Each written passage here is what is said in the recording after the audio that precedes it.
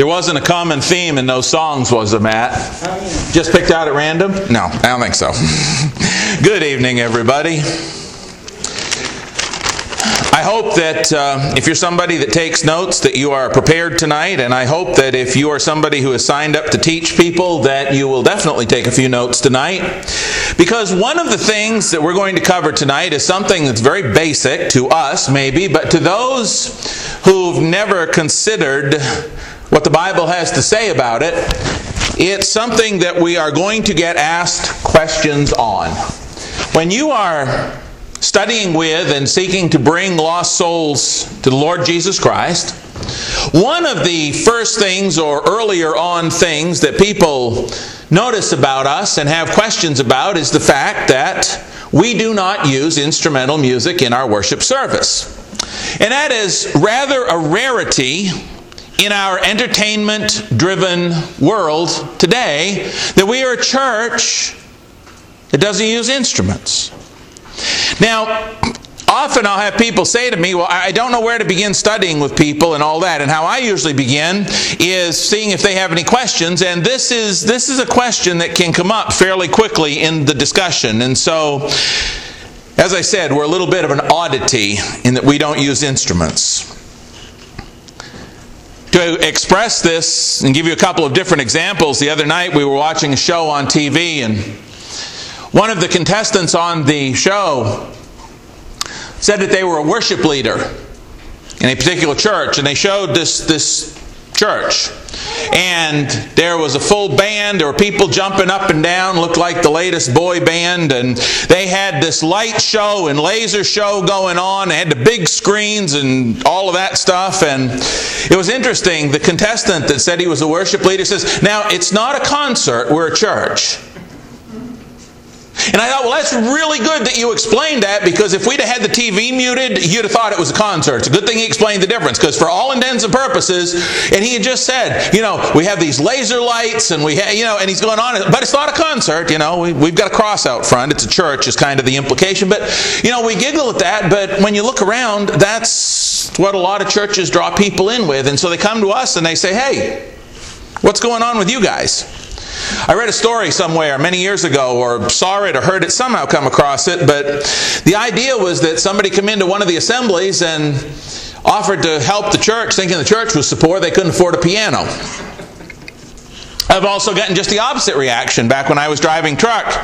Invited a coworker to come to church. And coworker came to church. And he came there Sunday, and so I thought I wouldn't push him and all of that. So didn't see him for a while at work. Didn't talk to him too much about it. So a few weeks later I said to him, hey, we haven't seen each other talk. What did you think of church the other day? And he said, you guys sing too much. And I thought, well, you probably wouldn't enjoy heaven anyway, because the way I read it, we're going to be singing to God around the throne. So if singing too much is an issue, that probably ain't going to work for you. You see, reactions to our a cappella music is both varied and widespread today when it comes to those people who have never been taught why we do what we do the way we do it. But it's always been that way. If you look up, it's interesting, if you look up the word a cappella, look it up. Any dictionary, any app you want. If you look up the word a cappella, you will find that what it means in the Latin is the music of the church. That's what a cappella means, the music of the church.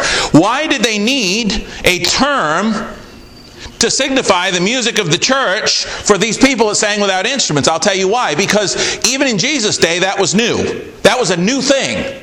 That these church people got together and sang without accompaniment. They sang from their hearts. They sang for all the reasons we're going to cover tonight. But they didn't have lyres, and they didn't have cymbals, and they didn't have all these other things. And the fact is that religions of those days were used to instruments. But God wanted a more spiritual music, a music that came from people's hearts and minds as they engaged one another and encouraged one another. It was a whole new, different way of doing things. Hence, it developed its own term, the music of the church, a cappella, because the churches were so different. But even within and amongst our own brotherhood, Some of our young people that grow up in the church have apparently never been taught the truth as to why we don't use instruments. You see a whole generation in some cities across America today where churches are using instruments and the people there don't know.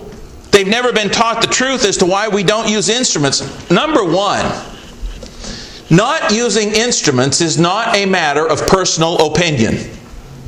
Some congregations say, well, that's just our tradition. Now, if what they mean by that is that is a tradition handed down by the apostles by divine inspiration, then they're right. That is our tradition. That is the tradition God laid down. Remember, tradition is neither a good word nor a bad word. God's traditions are right. Paul tells us in the letter to the Thessalonians that we are to go by the traditions handed down or written by the apostles, yes, but man-made traditions are wrong, that supersede God's. Now, if what a person means when they say, well, that's just our tradition, that's just a Church of Christ thing, and we just kind of do it because we've always done it that way, that's not right. That's not why we don't use instruments. We don't use instruments as a matter of personal opinion, or a matter of personal preference, or a matter of our man-made tradition that we've come up with this. Let's face it, folks, I'm telling you right now, if instrumental music or a cappella music was simply a matter of personal choice, I play an instrument. Probably I'd be one of the first ones to say, hey, let's have a band. But it's not a matter of personal opinion. It's not a matter of personal preference. What it is a matter of is this. That is our a cappella music. It is a matter of love and reverence and respect and adoration for the Lord our God and for His stated black and white book, chapter, and verse instructions as to the kind of music He wants in His worship. That's why we don't use instruments. It's that simple. I've often explained it this way, and I know some of you are probably tired of this illustration, particularly my family, but here we go again. Stay with me, we'll get through it quickly. If Karen says to me, Doug, there's this one pair of really nice knitting needles that I want for my birthday. And so I get up in the morning, and I go into the bathroom, and I get ready to shave, and right there on my mirror, there's a picture of these knitting needles. There it is. Complete with catalog, order number, sizes, price, where to get them and all. And it's like, okay, I can take a hint. So I come out of the bathroom, and I go out, and I sit down to have my coffee. And right under my coffee maker, there's another, hey, this set of knitting needles. There's the price, the order number, where you can order them, the whole thing. I go, okay, I may be a man, but I think I got this, right? I go out to get into the car, and sitting right there over the speedometer, there's another picture, same knitting needles. I get to the office, and on the clip on the back of the door, she's been down here the day before, and she's put up the same sign. Do you think, guys, we'd get the picture by then? How many times does our wife have to tell us, I want this? Or vice versa. Well, let me tell you what. If I get home that afternoon, we get through this, and I get 9 different pictures. 9 pictures that are all the same. I'm not going out and buy her a new spade to dig in her flower bed. Okay?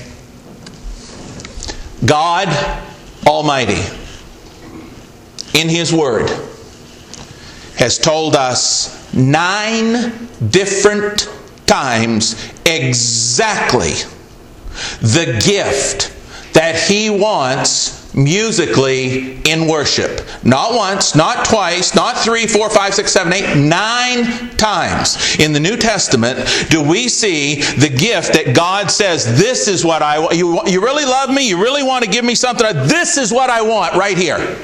9 times. So if we love God, like husbands we love our wives, we're not going to go out and try to give them something different. They've made it so easy. Well, God's made it real easy too. And you know what God said 9 times? Sing. Sing to me. That's what I want. I want you to sing to me. I want you to sing from the heart. I want you to sing when you're happy. I want you to sing when you're sad. I want you to sing with the mind. I want you to sing with the understanding. I want you to sing with joy. Sing to me, God says. That's what I want from you. Let's take a look. Turn to me in your Bibles tonight, James 5 and verse 13. We're going to notice some things here. James 5 and verse 13. Please turn there. I want us to see, as we read this, that prayer is as much a natural response to suffering as singing is a natural response to cheerfulness. James 5:13. James writes, "Is any among you suffering? Let him pray." Now you will agree that if you're suffering, prayer is an awesome thing, right?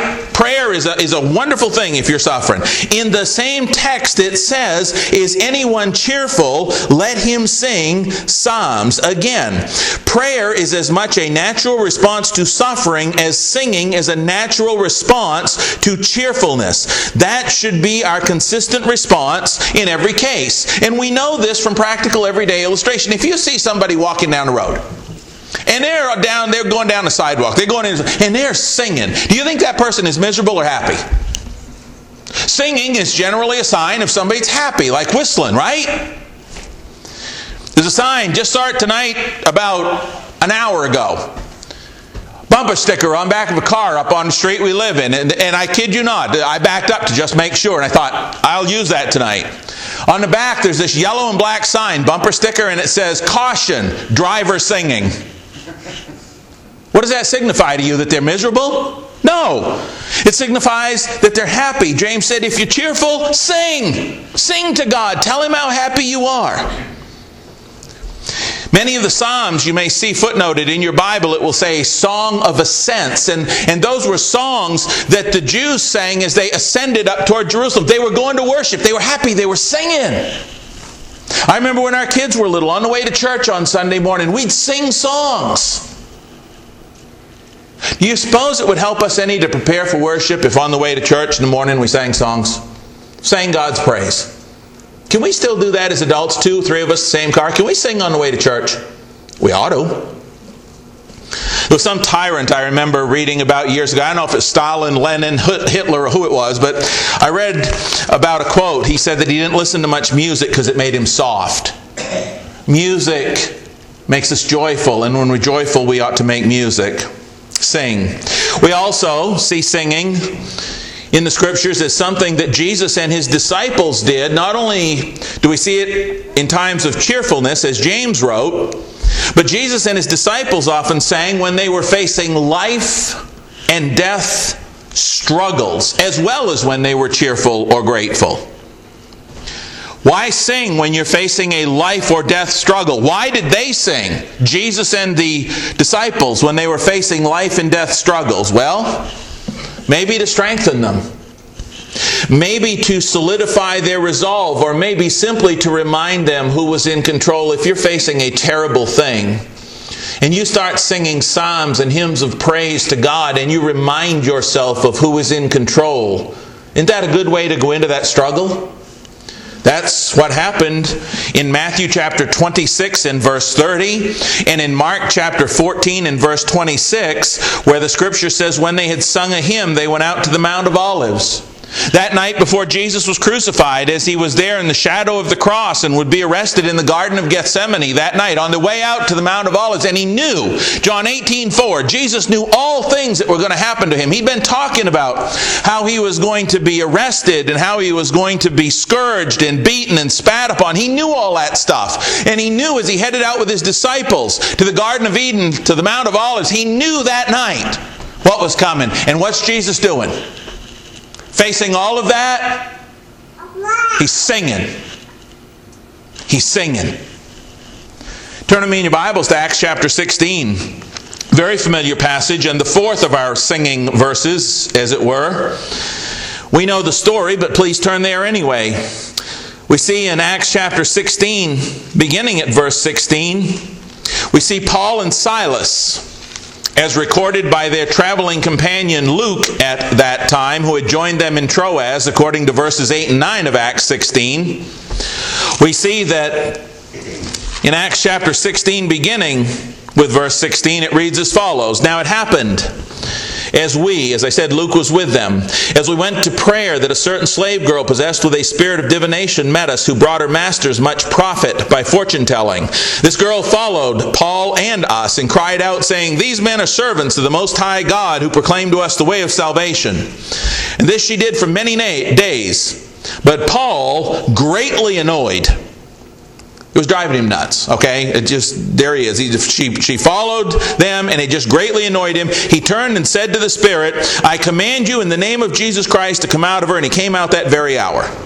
But when her masters saw that their hope of profit was gone, they seized Paul and Silas and dragged them into the marketplace to the authorities. They seized them, they grabbed them, they dragged them. That was not pleasant. And they brought them to the magistrates, and they said, These men, being Jews, exceedingly trouble our city, and they teach customs which are not lawful for us, being Romans, to receive or observe. They're telling the local governing authorities, you got to do something with these guys. Then the multitude rose up together against them, and the magistrates tore off their clothes and commanded them to be beaten with rods. I want you to understand this was not pleasant. Their clothes were, how would you like to walk out of here tonight and have your clothes ripped from your body and people with baseball bats to just beat you right into the ground? That's what they went through. This was not, oh, happy day. This was a horrible beating that they took. And when they had laid many stripes on them, verse 23, many stripes, not just a few, they threw them into prison, commanding the jailer to keep them securely. Having received such a charge, he put them into the inner prison and fastened their feet in stocks. Again, as we've talked about before, the inner prison would be like the dungeon, no daylight, down where the rats and all of that were, just the sewer of a Roman prison. And they're put down there and they're put in these instruments of torture. They can't set up without it hurting. They can't lay down without it hurting. It's an instrument of torture. They've been beaten. They've had their clothes ripped off of them. They've had many stripes and bruises put on them. They've probably got broken bones. But at midnight, Paul and Silas were praying and singing hymns to God. They were singing. Would you sing in that situation? You know what? If I'm singing hymns to God at that point, it's reminding me who's in control. Did you ever get in a real dark place and you needed somebody to remind you who was still on the throne? Have you ever been? I've been there, okay? As these men sang hymns and sang psalms, they were reminding themselves who God was even in their darkest hour. You know, singing together and singing to one another in the worship assembly. Listen, church. Singing together and to one another in the worship assembly is something that God Himself, in His infinite wisdom, He knew. That our singing together and to one another and to Him, He knew in His infinite wisdom that would strengthen us, that it would solidify us, that it would encourage us, that it would unify us, His children, in a way that no entertainment event with instrumental accompaniment or a professional few singing up front to the church could ever do. God knew in His wisdom that we would find more strength and unity and encouragement if we'd sing to one another as like-minded, saved children of the living God. More so, that would pull us together than any band or group of professional quote-unquote singers singing to the rest of us just to entertain us. And we're going to see that in the final 5 references in the New Testament. The first one, and number 5 in our discussion out of 9, is Romans chapter 15. Please turn there and begin with me, not just with the verse that says it, but the verses leading up to it. Romans 15, please turn there. I want you to see God's wisdom. I want you to see the thrust of this. I want you to see that God is trying to get His people strengthened and unified because He knows they need this encouragement. He knows they need to be together. And He knows that singing to one another is something that helps to accomplish that. Romans 15 and verse 5. Now may the God of patience and comfort grant you to be like-minded toward one another according to Christ Jesus, that you may with one mind and one mouth glorify the God and Father of our Lord Jesus Christ. Therefore receive one another just as Christ also received us to the glory of God. This is all about glorifying God. When we glorify God together with one mouth and one mind, that's when He receives glory. Verse 8, now I say that Jesus Christ has become a servant to the circumcision for the truth of God, to confirm the promises made to the fathers, and that the Gentiles might glorify God for His mercy, as it is written. In other words, hey, the Gentiles are going to glorify God too. They're going to get in on this just as it was written. What was written?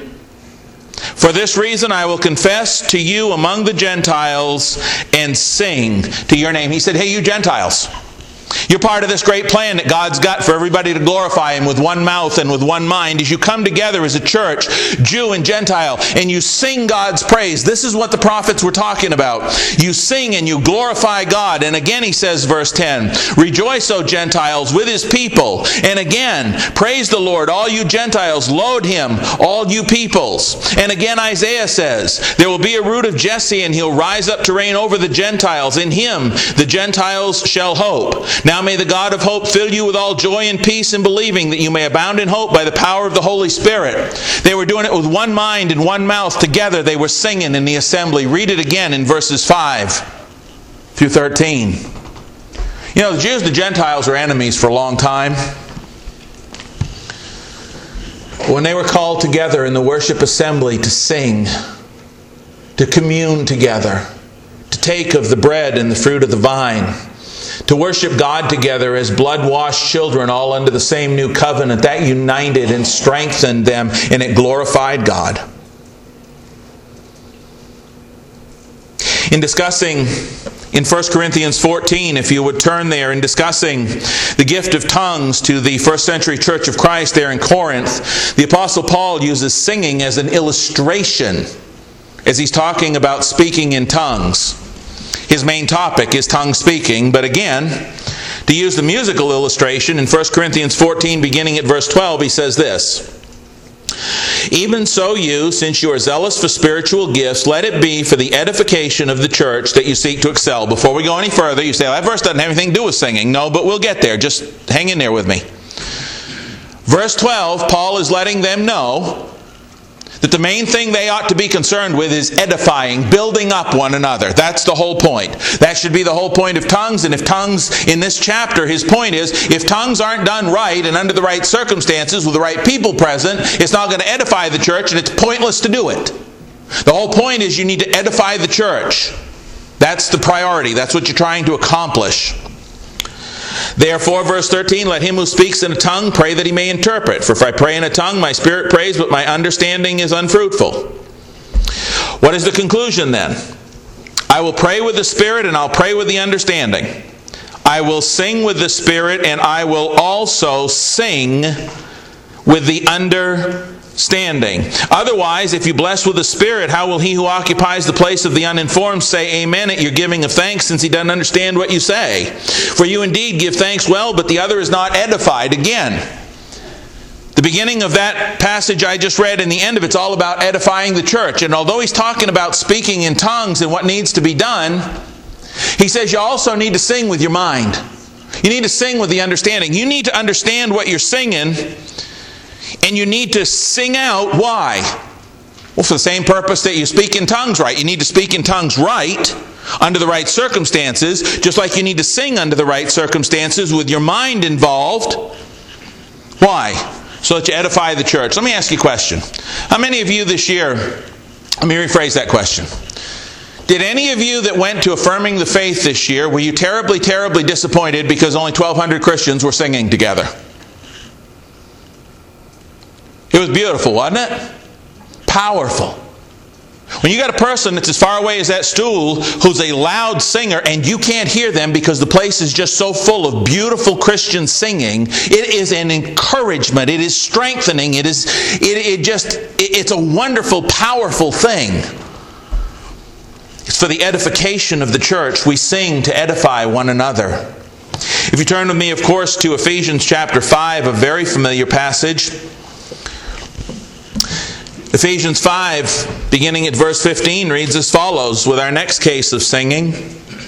He says, see then that you walk circumspectly, not as fools, but as wise, redeeming the time, because the days are evil. And remember, we have to take verses in their context, a little before them and a little after them if we can. Paul says, don't be foolish. You need to make the best use of the time, verses 15 and 16. Well, okay, Paul, how do we do that? Well, verse 17, don't be unwise, but understand what the will of the Lord is. That's how you make the best use of time. And don't be drunk with wine, in which is dissipation, but be filled with the Spirit. Make the best use of the time. Understand what God wants. God wants you to be filled with the Spirit. Okay? Be filled with the Spirit. How do we do that? Speaking to one another in psalms and hymns and spiritual songs, singing and making melody in your heart to the Lord. When you have a group of Christians and they are together and they are excited about what God has done for them and they are singing from the heart and they are singing with joy and they are singing with gratitude and they're giving God all the praise, that's encouraging.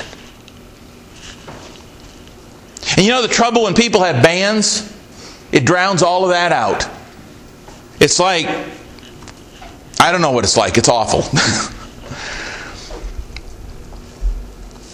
Nowhere in these verses does God say play. Every one, He says sing or praise God with the mouth. He never says to praise God in the New Testament. This singing of the church, this music of the church, He never says with a harp or lyre or flute. This new covenant is so much more spiritual and everybody sings from the heart. That's why we don't have instruments. Here's another instance of God saying, sing to me. Speak to one another, psalms, hymns, and spiritual songs. Sing and make melody in your heart to the Lord, always giving thanks for all things to God the Father in the name of our Lord Jesus Christ. Do you think that makes God happy? Verse 20. Yes. Yes. God says 9 times, I told you what I want. And when you sing and you're excited and you're grateful and you're singing together and you're encouraging one another, God says, I love that. We see it in Colossians chapter 3. Please turn there. Here's our next example. And you're probably going to need all 9 of these because people are going to ask. Hopefully. Colossians 3 and verse 12. Therefore, as the elect of God, holy and beloved, put on tender mercies, kindness, humility, meekness, long-suffering, bearing with one another, and forgiving one another. If anyone has a complaint against another, even as Christ forgave you, so you must also do. These are what Christians do. This is what makes it so wonderful to be around faithful Christians, because they have that kind of attitude. But he says there's something even more important. This is similar to 1 Corinthians 13, where he says, these 3 remain, faith, hope, and love, but the greatest of these is love. Paul's going to say, but there's something else. There's something even higher. Above all these things, put on love, which is the bond of perfection, and let the peace of God rule in your hearts, to which you were called in one body, and be thankful. Love one another and be thankful that you don't have to live like you used to live, and you don't have to face what you used to have to face as far as eternity. Be grateful and love one another. And then look what he says. Let the word of Christ dwell in you richly in all wisdom, teaching and admonishing one another in psalms and hymns and spiritual songs, singing with grace in your hearts to the Lord. People, that love in verse 14, that peace in verse 15, that gratitude in verse 15 would not be possible without the grace of God. Amen? All comes from the grace of God. And so he says, this is what you do. You sing with grace in your hearts to the Lord. You teach each other in psalms, hymns, and spiritual songs singing. He never says play, he says sing. Sing to one another. When we sing songs that tell one another how grateful we are that we've been washed in the blood, or that God died for us, or how amazing His grace is, that's how we share that grace. That's how we learn God's Word. Say, wait a minute, I thought we were supposed to learn God's Word from the preacher. Let me ask you a question. Why do you think little kids in Bible class learn to sing the books of the Bible? I want you to think about that. Why don't they just memorize the 66 books first? But most Bible classes don't work that way. We have them sing them first. In fact, if you ask some little kids who have been in Bible class, can you tell me what the 66 books of the Bible are? They'll start singing the song, won't they? Am I right? They start singing the song instead of quoting the books. Why? Because when you put something to music, I don't know why, I'm not a psychologist, but when you put something to music, it sticks better. Okay? So when we put God's message to music, psalms, hymns, and spiritual songs, and we put that to music and we sing to one another, we retain the message better. Don't we? You ever caught yourself singing a song not even thinking about it? I know what that means. Do you suppose God in His wisdom as our Creator knew when He created us that if we sang the messages they'd stick better? You suppose God knew that? I think I'm on pretty safe ground saying, yeah, God knew that.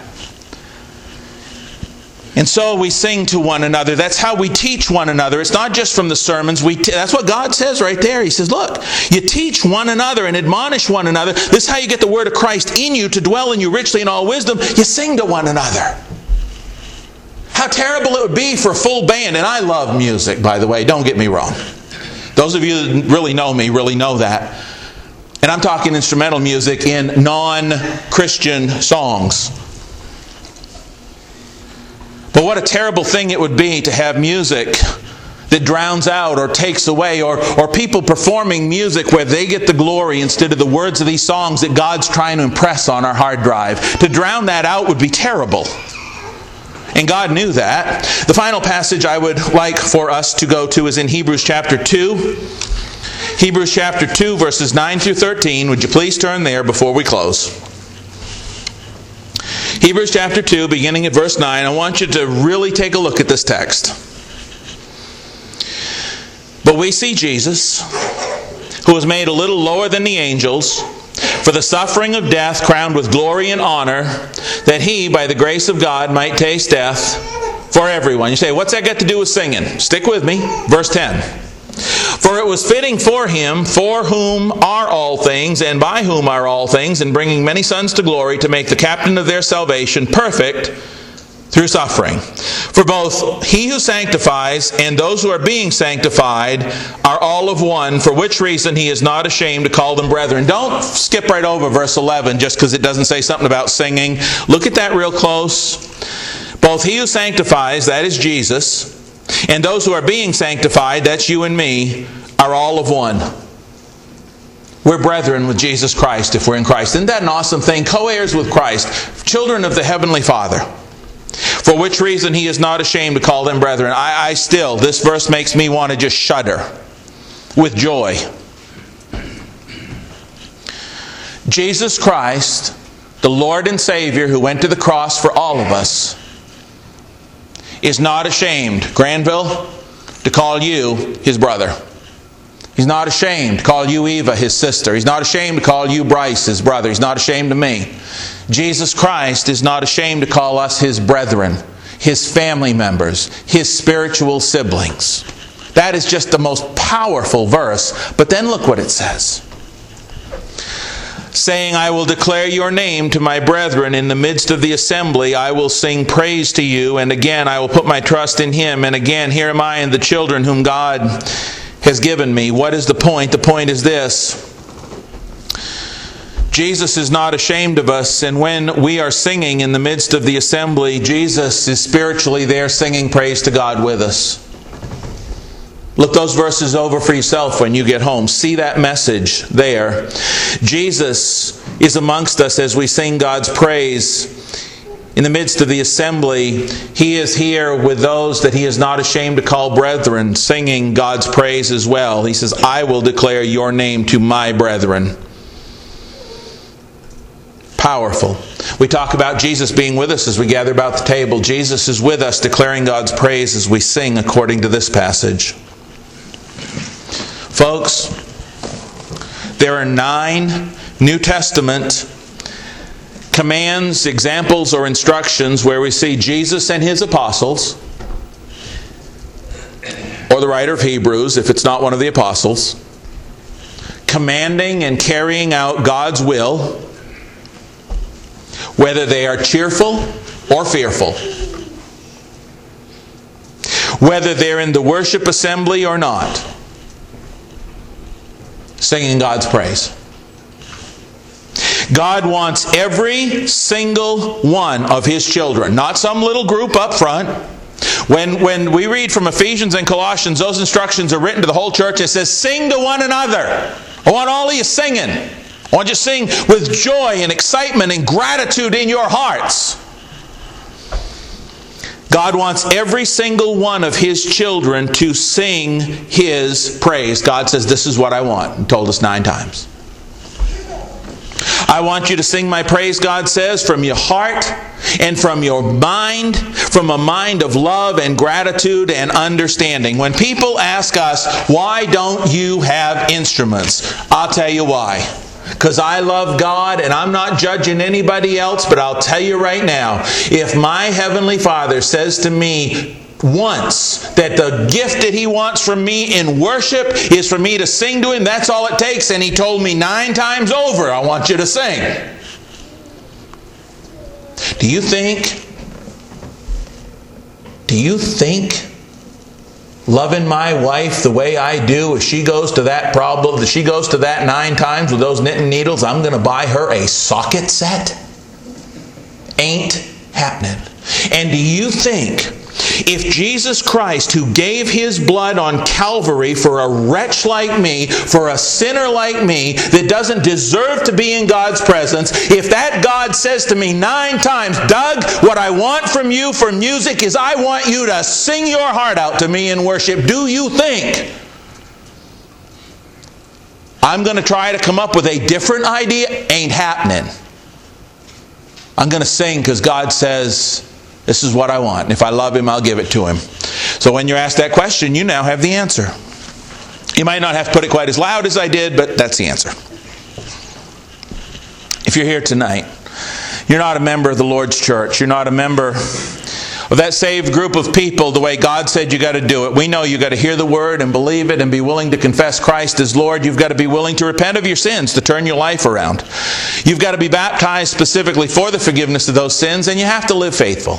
If there's anybody here tonight that needs any help or prayers or assistance with any of those things, come forward in a moment as we stand and sing. But if there's anybody here, again, that needs prayers for strength as you go into some of these Bible studies, I'm hoping that whoever has closing prayer, please continue to pray. We are not done praying. We have only begun to reach out to the people in this community. Let us continue to pray, as I appreciated Tom doing tonight, that we might be able to help other souls to come in and sing His praise as His children. If you have a need, will you come to the front as we stand and sing?